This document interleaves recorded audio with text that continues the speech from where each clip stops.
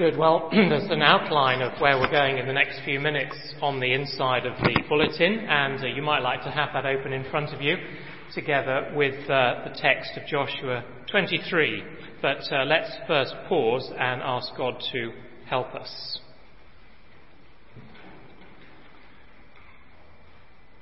Well, Heavenly Father, we do thank you for the great privilege of an open Bible, and on a day when we will be thinking of those many millions of Christians around the world who don't enjoy that privilege with the same freedom we have. Help us not to abuse that privilege. Give us mental alertness, humble hearts, and attentive minds. And we ask it in Jesus' name. Amen. When famous people die, we want to know their last words. What was the last thing they said before they passed away? Of course, death is a serious business. It's never funny. But sometimes a person's last words can have a slightly humorous quality about them, like the last words of General John Sedgwick. He was killed in battle during the American Civil War in 1864. And as he was surveying the enemy lines, he turned to his colleague, and his last words were, "They couldn't hit an elephant at this dist." One of my favourites are the last words of Lady Nancy Astor. She woke up briefly during her final illness to find her whole family standing around her bed. And her last words were, "Am I dying, or is it my birthday?" Sometimes the last words of famous people can be a bit cynical, a bit bitter. As Karl Marx was dying, his housekeeper was waiting beside his bed. She had a pen in her hand, ready to jot down any immortal words of wisdom. But Karl Marx simply said, "Last words are for fools who haven't said enough." Well, that's what he thought. But the last words of men in the Bible are never foolish. They always have a far more serious content and significance. So, for example, Genesis chapter 49 records the last words of Jacob as he blesses his 12 sons. And in that farewell speech, Jacob makes some remarkably accurate and important predictions about the future. The last recorded words of Moses make up pretty much the whole of the book of Deuteronomy, with vital instructions for God's people as they prepare to enter the land. And in the New Testament, of course, the farewell speech of the Lord Jesus in the upper room, well, that's essential preparation for the disciples, telling them what's going to happen when Jesus is no longer physically with them. So the last words of Bible characters are always important. And in this last section of the book of Joshua, we have the last recorded words of the great man himself. Significantly, I think we're told on two occasions, in verse 1 and again in verse 2, that by this time Joshua was old and well advanced in years. Now, we don't know exactly how old he was when he spoke chapter 23, but the very next chapter, chapter 24, tells us that Joshua was 110 years old when he died. So he may have been in his late 90s when he spoke the words that we're looking at this morning. Now, I think that is important because old age in the Bible is nearly always a sign of wisdom. Sadly, that's not always the case today. But in the Bible, when the elderly speak, people are listening. And Joshua, you see, is determined to pass on the wisdom that he has received from a lifetime spent walking closely with God. And what he has to say, I think, is something that the people of God cannot hear often enough.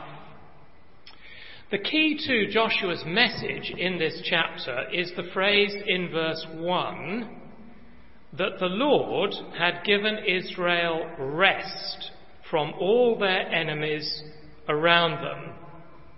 It's actually a little phrase that's been used 3 times before in the book, and that's because Joshua is acutely aware that in this situation of peace and stability, there are fresh dangers just around the corner.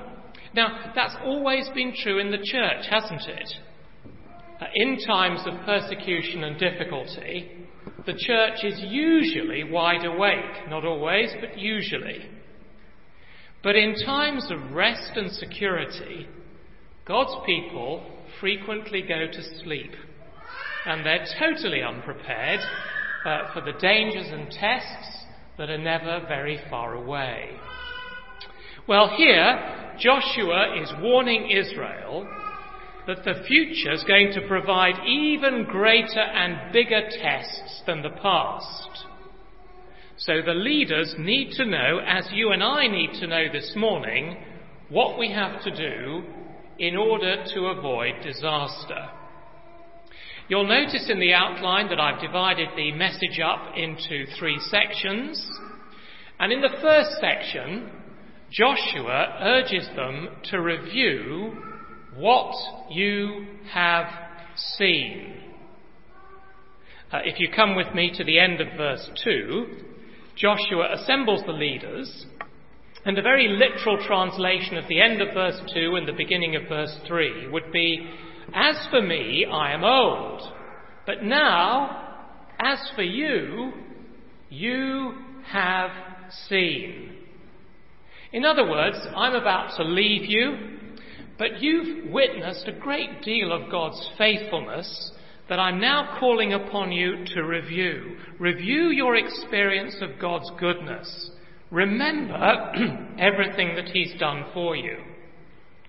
Now, I want to say that is a really wise spiritual instinct. Do you remember the psalmist says, "Forget not all His benefits," the Lord's benefits.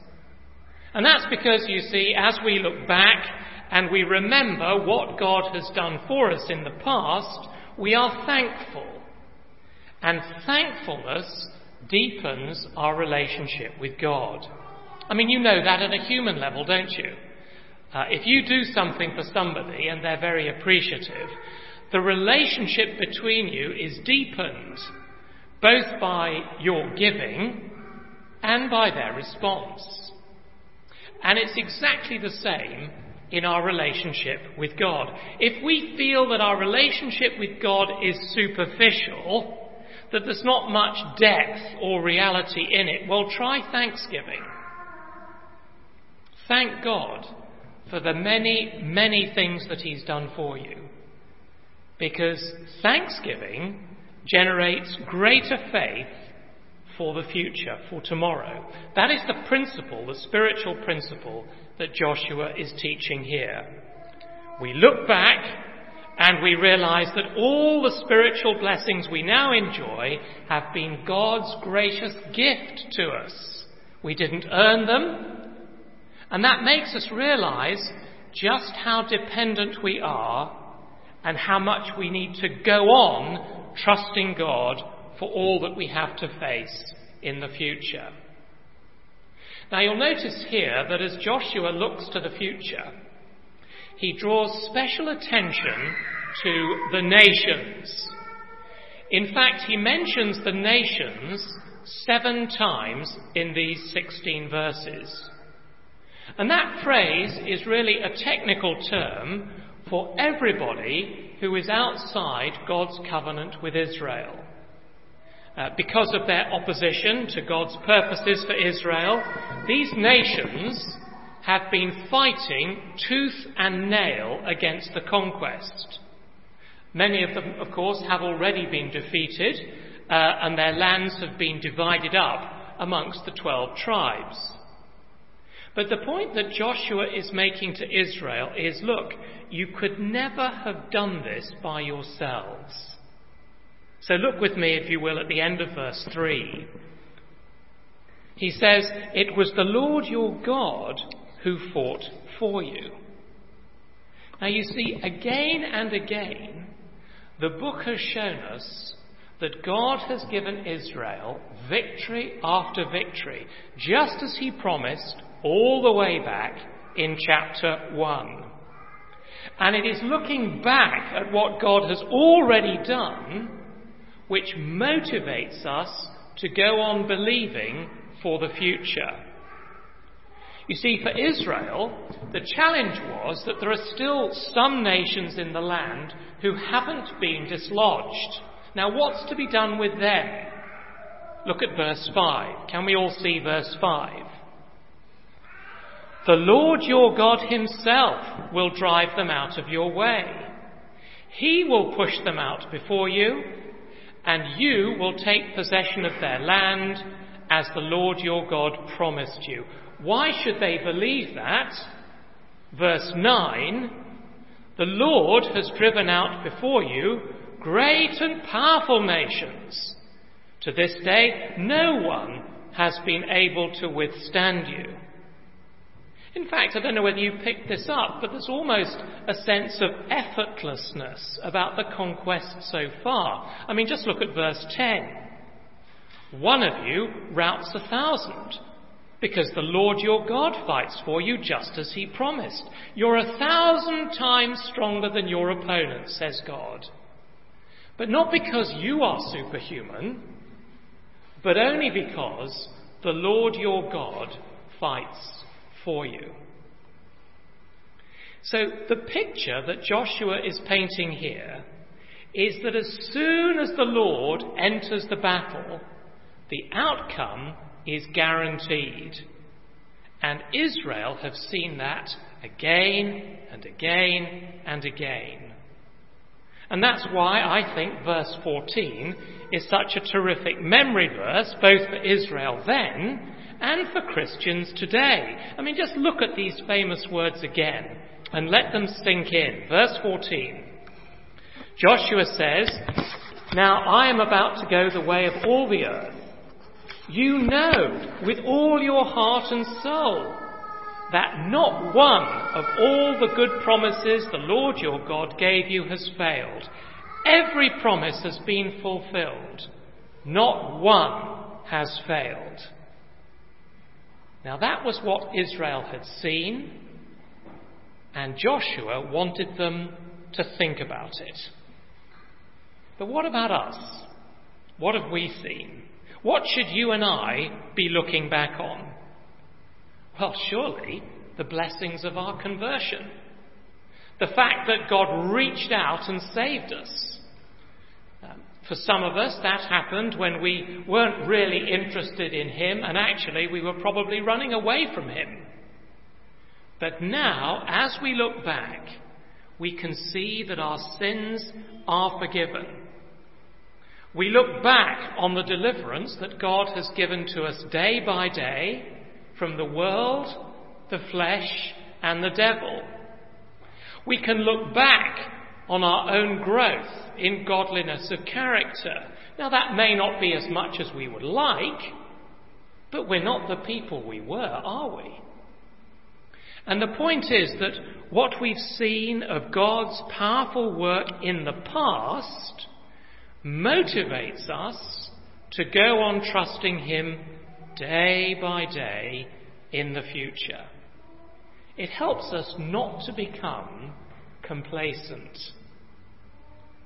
Now, next year, the Soccer World Cup is going to be taking place in Russia. I know next to nothing about soccer, but I do know that for England football fans, the World Cup is always an extremely stressful time. Because if England do manage by a miracle to proceed through the qualifying rounds, the fans know precisely what's going to happen. As the team look back and they see what they've managed to do to some of the weaker sides, their confidence will grow. But growing confidence always brings with it the danger of complacency. And each match that they win will tempt them to say, well, you know, this is easy. The next match, it's in the bag. And the fans know that when the England team starts saying that, disaster is never very far away. And I understand that England are playing Malta in 2 weeks' time, so watch this space. Now, of course, that principle operates in other areas of life as well. And here in Joshua 23, we see the danger for the people of God in every age. I mean, it's so easy, isn't it, for us to look back and instead of being motivated to active obedience and deeper faith, so easy for us to become complacent, and especially complacent in our relationship with the Lord. You all know that. Therefore, point 2. What you have seen, point 1. Point 2, what you must understand. Come with me to verse 7. Do not associate with these nations that remain among you. Do not invoke the names of their gods or swear by them. You must not serve them or bow down to them. But you are to hold fast to the Lord your God as you have until now. Now you see, this was the great danger for Israel. A good portion of the land has already been taken, but there's still a lot more that needs to be possessed. And if that's going to happen, it's going to require razor-sharp clarity and a real commitment of energy to the task. You see, God's gift to his people is that when they are active and when they are obedient to his will, he will fight for them. He will guide. He will overcome the opposition. He will energize them. We saw that, didn't we, a couple of weeks ago with Caleb, that sprightly 85-year-old. But the point is, these gifts are only available to God's people as they fight the good fight. And the danger here, you see, is that 20 or maybe 25 years after they first entered the promised land, the danger is that Israel will settle for comfortable compromise with the nations that remain. And if that happens, the process in verse 7 will take over. Because compromise with the nations will almost certainly lead to idolatry. They'll start to worship gods that seem to be so much more accessible because they're tangible and visible, that seem to be so much more influential because they've been created by man to serve man's agenda, that seem to be so much less demanding than the God of truth and righteousness. Now that danger is very real. And verses 12 and 13 describe the consequences. Verse 12, but if you turn away and ally yourselves with the survivors of these nations that remain among you, and if you intermarry with them and associate with them, then you may be sure that the Lord your God will no longer drive out these nations before you. Instead, they will become snares and traps for you, whips on your backs and thorns in your eyes, until you perish from this good land which the Lord your God has given you. So you see, God is not going to fight on behalf of people who are compromised in their commitment and casual in their obedience. Now that is the reality that the new generation must understand. That there really are only two ways to live. And while God is infinitely patient in his dealings with rebellious people, if Israel sets itself against God, if they are seduced by the gods of the culture, if they compromise in such a way that they are no longer distinctively different from everybody else, well then God will no longer fight their battles. And God is totally uncompromising about this.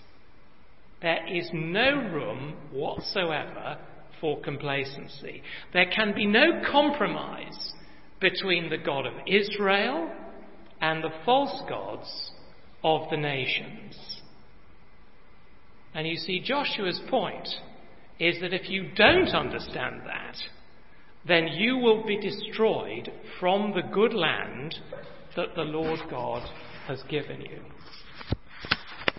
Now, I don't know what you think about that, but that's a rather sober warning to us, isn't it?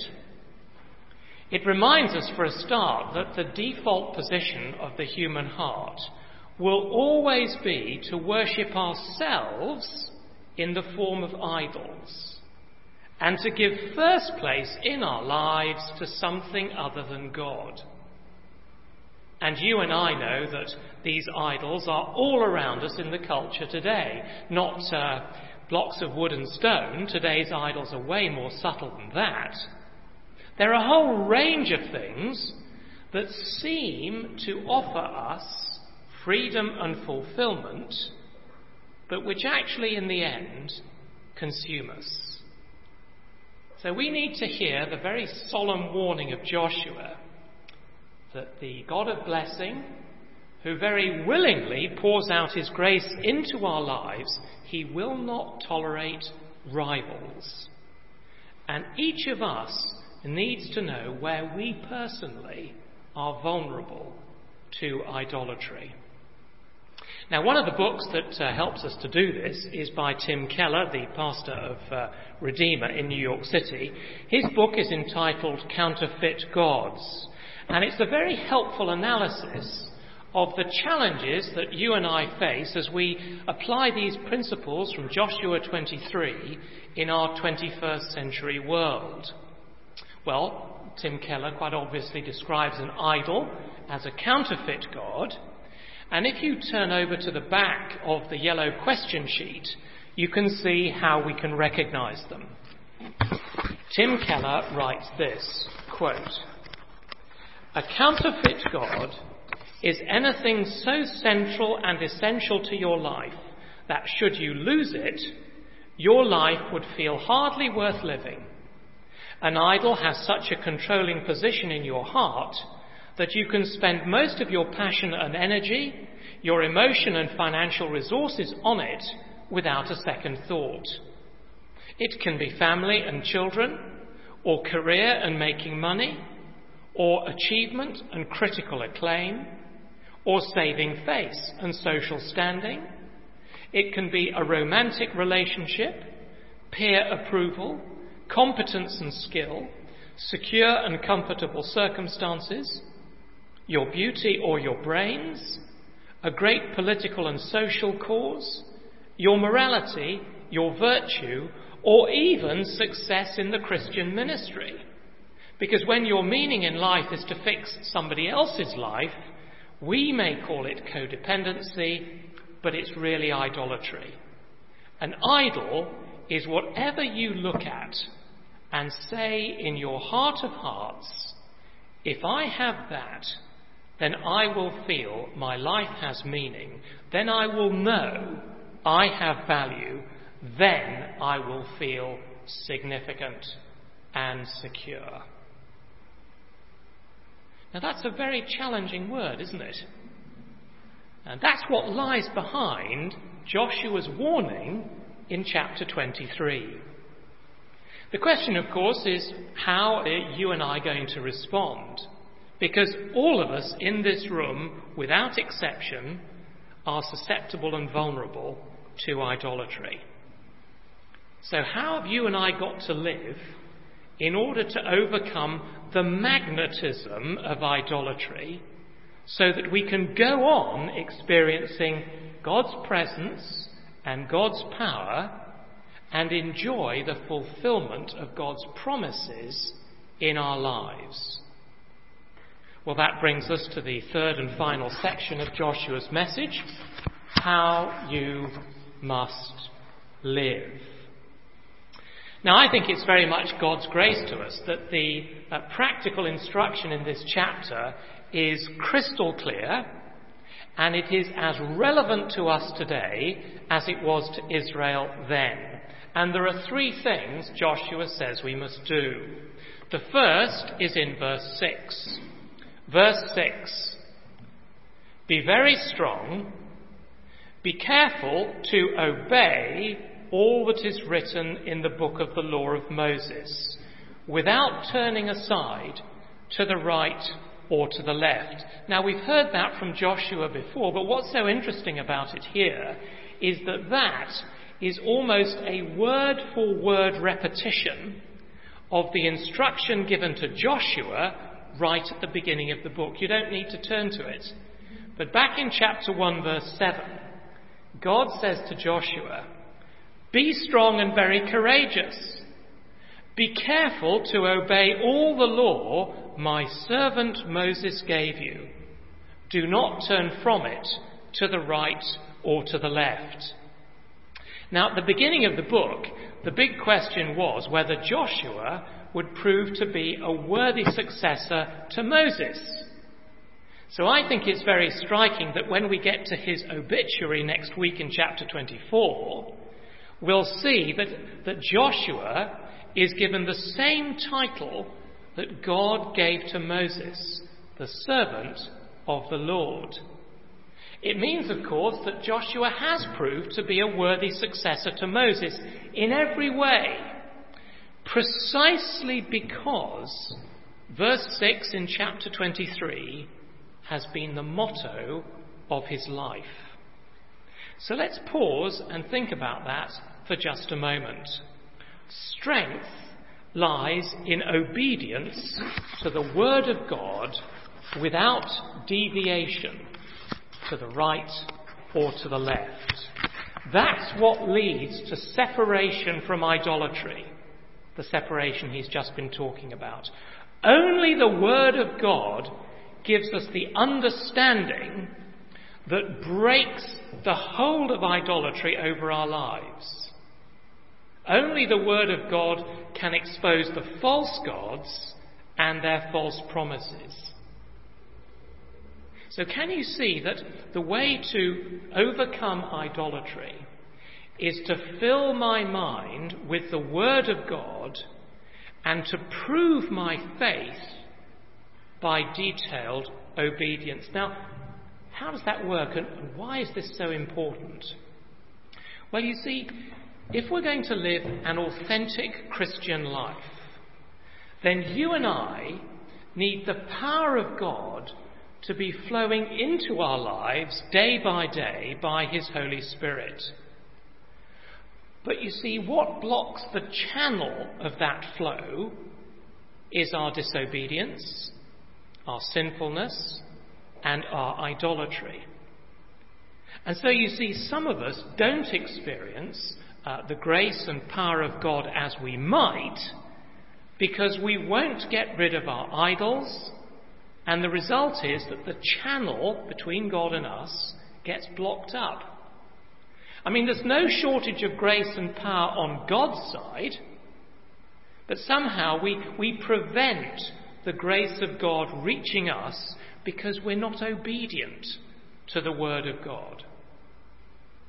So the first thing we need to do if we're going to go on enjoying God's presence and his power in our lives is to feed on God's word and obey it. The second thing we need to do is in verse 8. Verse 8. But you are to hold fast to the Lord your God as you have until now. Now, the word that's translated hold fast there is a very, very strong word. It actually gives us the Hebrew word for glue. And you'll find it in Genesis 2, where it's used to describe a husband holding fast to his wife so that the two become one flesh. So that phrase, you see, is talking about total commitment, loyal devotion, and deep affection. Now that is what God is looking for from his people. It's actually how Israel have been living during the conquest. But you see, that's what makes the repetition of the verb in verse 12 so shocking and unexpected. Have a look at verse 12. Joshua says, "But if you turn away and ally yourselves," literally, hold fast to the survivors of these nations that remain among you, certain things will happen. You see, that is the alternative. I mean, to our minds, it's almost unthinkable, isn't it? But the idea is that instead of holding fast to God, God's redeemed people go back to the paganism of the surrounding culture and hold fast to that in such a way that they become indistinguishable from the nations. I mean, it's almost beyond belief. And yet, which of us here this morning doesn't know that it can so easily happen to us? Now, we've got to be realistic about this. It's no good you and I sitting here this morning and saying, well, that couldn't possibly happen to me. Because that is precisely the sort of person to whom it does happen. No, we've got to hold fast to the Lord as you have until now. So there's no room for complacency. Rather, I've got to recognise that unless I am attached to him and holding fast to him, the culture will swallow me up. And it's only as we hold fast to the Lord that we experience the Lord's grace and power in our lives. And lastly, third thing, the heart of it all, verse 11. So be very careful to love the Lord your God. Now this is very interesting. Won't you notice that by the way Joshua puts that, this is not automatic. There are no assumptions about this. It's got to be highly intentional. Be very careful. Give your fullest attention to this. Make it the focus of your Christian living and discipleship to love the Lord your God. Now we know from elsewhere in the Old Testament, and of course also from the Lord Jesus, that that is going to take everything we've got. Our heart, our soul, our mind, and our strength. Of course, for us, that love finds its focus in the person of the Lord Jesus Christ. And we love him because he first loved us. And he showed that love, didn't he, as he hung on the cross and suffered in our place as an atonement for sins, making it possible for you and I to be forgiven. And we're going to be thinking about that together in a moment as we celebrate the Lord's Supper. But remember, won't you, that the cross that brought forgiveness also brought victory. Victory over our enemies.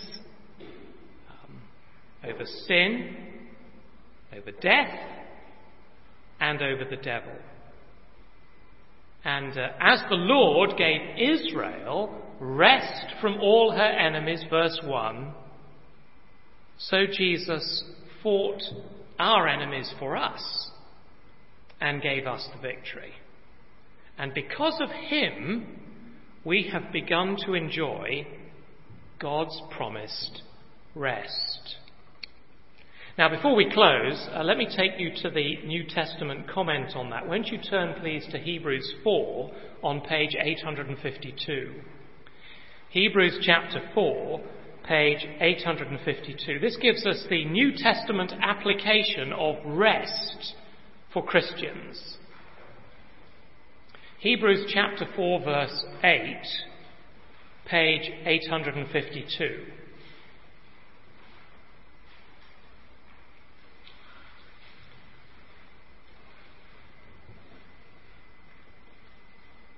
Hebrews chapter 4 and verse 8. For if Joshua had given them rest, God would not have spoken later about another day. There remains then a Sabbath rest for the people of God.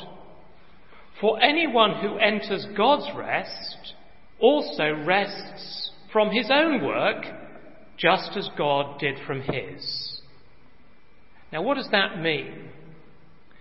Well, it means that as Christians, you and I have come into our inheritance, the inheritance God has given to us, by hearing the good news and by responding in faith. In the famous words of Martin Luther, we heard the gospel and we said, yes, this is for me. And we've already begun to enjoy God's promised rest. Why? Because we're no longer trying to make ourselves acceptable to God by anything that we do. Is that right? Rather, we're trusting entirely and exclusively in what Jesus Christ has done for us. Our confidence is not in our track record, it is in his track record. Now, friends, that is what it means to love the Lord, to hold fast to him, to trust him, and to obey him. That is what it means to enter into rest now and to look forward to the fulfillment of it in heaven. So can you see that loving God is entirely relational? To love God is to embrace his word. It is to live in repentance and faith every day. And it is to pursue a lifestyle of daily, detailed obedience. And it is believing that he will fulfill all of his great and precious promises. And if we really love him, well, we'll express it in overflowing praise and worship. We will want to speak well of him whenever we can and wherever we go. We will want to serve him, to please him, and be willing, if necessary, to suffer and possibly die for him. Now, that is the challenge that Joshua put before the next generation back in chapter 23, and it is the challenge that the Holy Spirit puts before us this morning. So let me ask you, is the power of God flowing into your life daily so that you experience God's presence and you know that God is fighting for you? Is that happening?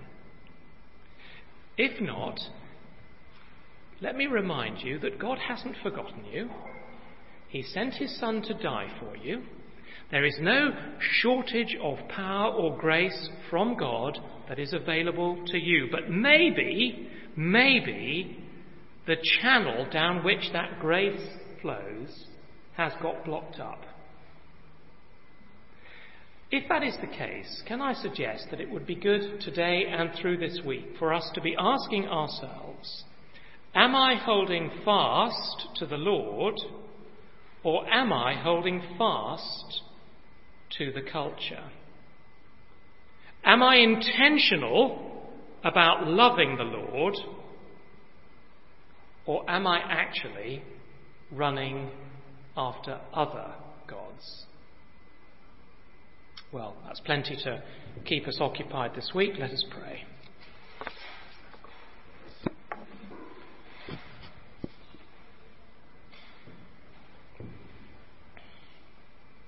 Heavenly Father, we thank you for this wonderful chapter that puts before us so clearly the principles on which we are to live our lives in your world as your rescued people.